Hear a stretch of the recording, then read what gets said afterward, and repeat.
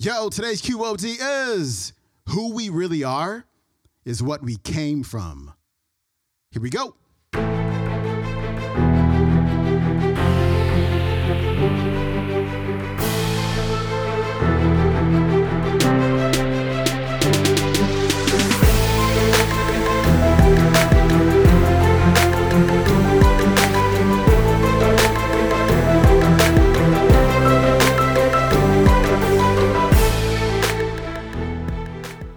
Welcome back to the Quote of the Day Show. I'm your host, Sean Croxton of SeanCroxton.com. We got one of your favorites, Dr. Wayne Dyer, on the show today. And he's going to talk about that call that all of us have. We're all called to do and to be something.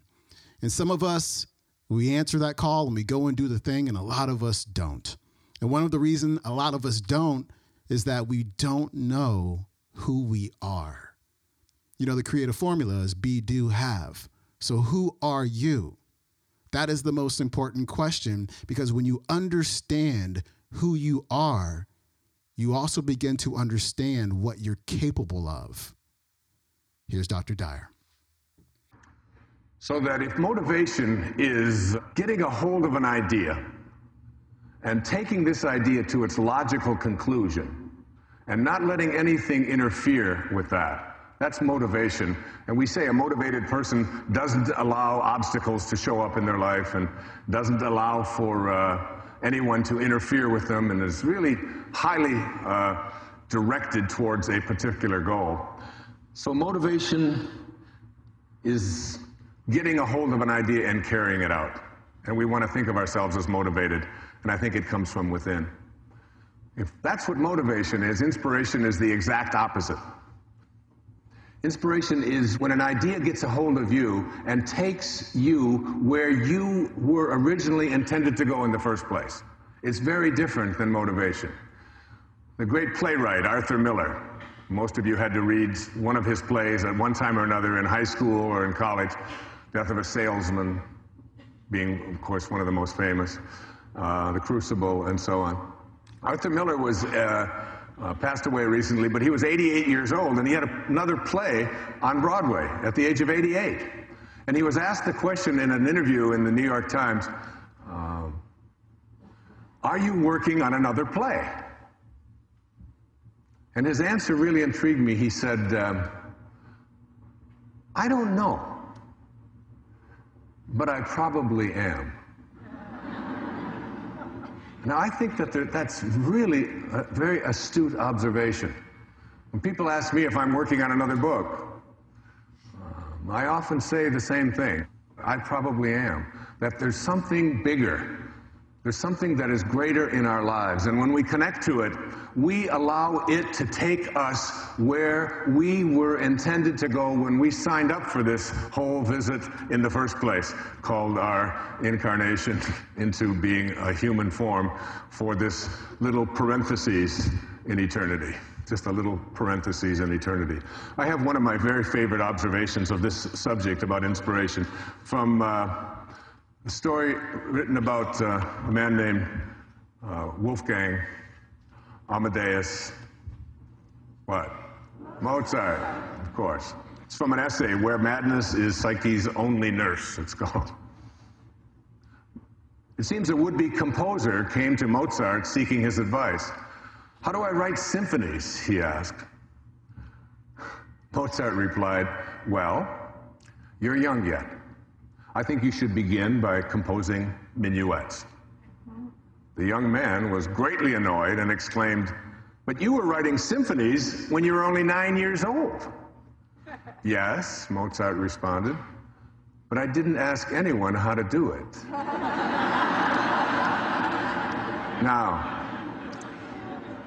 the writer of this essay goes on to say that the most agonizing thing about this little Mozart story is that Mozart was not speaking from inflation, but from simple, truthful modesty. The reason Mozart didn't have to ask anyone how to write symphonies is that symphonies presented themselves to him, invented, enlarged, produced all at once in what he described as lively dreams. Dreams that were so forceful that Mozart had to stop doing what he was doing Otherwise, and write out what he heard, almost as if something beyond Mozart's consciousness desired these symphonies to be written. Now, that is very, very powerful teaching, that these great symphonies that Mozart wrote presented themselves to him, and he couldn't stop it. Do you know, you don't have to be a Mozart to be in spirit.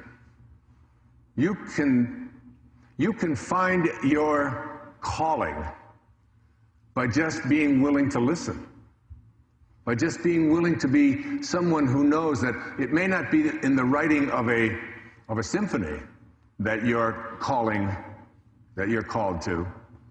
It could be anything. It could be the adoption of a child. It could be the creation of something that you've known you wanted to write for your whole life. It could be opening up a business. It could be raising horses out in Montana. It could be anything that you are called to do. So that the awareness that I'm asking you to look at is that there is something that is calling you. And when an idea gets a hold of you, you get into this place of surrender, where you let go. In the recovery movement, we've always called this, you let go and what? And you let God. You allow this great spirit to be something that infuses you in such a way that it becomes this thing bigger than your life, that propels you into directions that you're willing to listen to.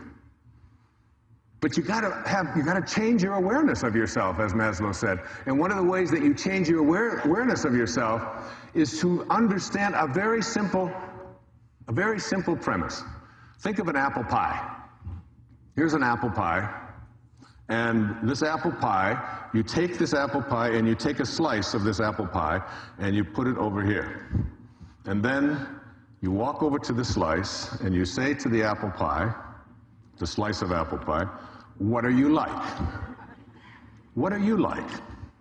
And the little slice of apple pie says, I must be like what I came from. You wouldn't expect it to be pineapple. You wouldn't expect it to be cherry. You would expect it to be like what it came from, right? So why is it that we understand this, and yet we don't understand that we too must be like what we came from? We are pieces of God. We came from a divine source. We have to trust in our divinity. We have to understand that we are not this package of bones and skin encapsulating, these internal organs, that's not who we are. That's what we call the false self. It's an illusion. That who we really are is what we came from. And what we came from is eternal, it's infinite, it's kind, it's unlimited, it excludes no one. So that if we understand that we are really here as spiritual beings, just having a human experience, not the other way around. We're not human beings having a spiritual experience. It's the other way around. Our essence is our greatness, what we came from. We must be like what we came from. All right, that was Dr. Wayne Dyer. His website is waynedyer.com, and you can watch this entire talk on YouTube. I think it's like 2 hours. It's called The Secret and Law of Attraction, a must-watch inspirational Wayne Dyer seminar. Hope you enjoyed today's talk. Please leave a rating and review for the show on Apple Podcasts. Much appreciated. And when you leave a review, it makes iTunes and Apple Podcasts push the show up on the chart so more people can see it and more people can get these messages every single day. So thank you for that. And I will see you tomorrow with Throwback Thursday and Celeste Headley. Very, very important talk tomorrow. Be there. I'll see you then. Peace.